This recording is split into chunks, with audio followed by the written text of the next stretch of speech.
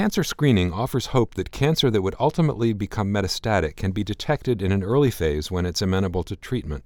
This hope is based on Halstead's theory that cancer arises and grows at a single location before migrating to local lymph nodes and then on to more distant organs. But research suggests that some cancers may already be metastatic by the time they're detectable. I'm Stephen Morrissey, managing editor of the New England Journal of Medicine, and I'm talking with Gilbert Welch, a professor of medicine at the Dartmouth Institute of Health Policy and Clinical Practice. Dr. Welch has co-authored a perspective article about trends in metastatic breast and prostate cancer and what they reveal about cancer dynamics.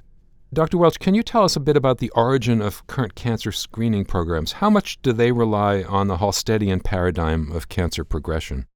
I think, in fact, they rely on it quite heavily. They may not explicitly articulate that they're depending on the Halstedian progression, but certainly the idea is that cancers are relentlessly growing. They're doing so in sort of a progressive manner, and that the idea of screening is to find it at an earlier, more treatable stage before it becomes metastatic.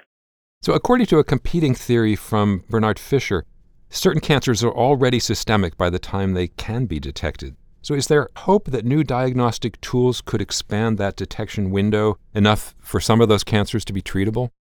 I think the real important idea here is there's just a lot of heterogeneity in what we call cancer. And that's been something that's actually been recognized for years. Bernard Fisher was, of course, very important in that in breast cancer. But even in the 50s, doctors were aware that cancer was a broad spectrum of diseases. And it's been described as the problem of birds, rabbits, and turtles. And the birds are the fastest growing, most aggressive cancers that are already systemic by the time they're detectable. The rabbits are hopping around and are progressing and follow more of the Halstedian model, and that's where early diagnosis would arguably have its best effect. And then there are the turtles, and they're the cancers that aren't going anywhere anyway, and they're the cancers, unfortunately, that screening is very good at finding.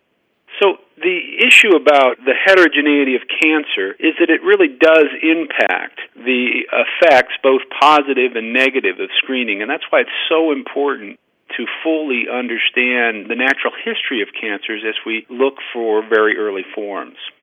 Looking specifically at prostate cancer destined to become metastatic appears to fit the Halstedian paradigm, given that PSA screening can detect an earlier stage. So what's missing from that screening that we can't seem to consistently reduce mortality? I think the prostate cancer story is a little bit more complex. In fact, we do see a dramatic decline in the incidence of metastatic prostate cancer, suggesting that PSA, combined with the systematic biopsy strategy that's really unique to prostate cancer. You're not just biopsying a single abnormality, you're doing a systematic series of cores, typically 10 to 12. But that process has been able to find prostate cancer destined to become metastatic at an earlier stage.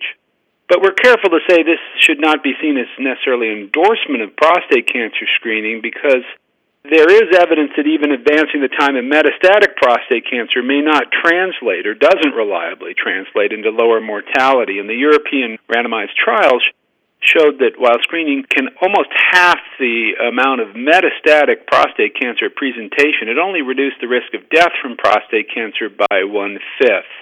Now, no one's sure exactly why that is, but it probably means that some cancers that are apparently localized nonetheless have micrometastases.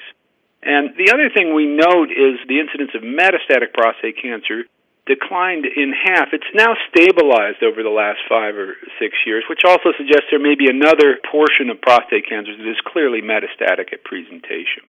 You spoke about the heterogeneity of cancers, and in your article you talk about a third paradigm proposed by Samuel Hellman, that within a single type of cancer, aggressive, poorly differentiated cancers tend toward the Fisher paradigm, and localized, well-differentiated cancers tend toward the Halstedian. Do we know anything about what might cause certain cancers to follow one pathway or the other?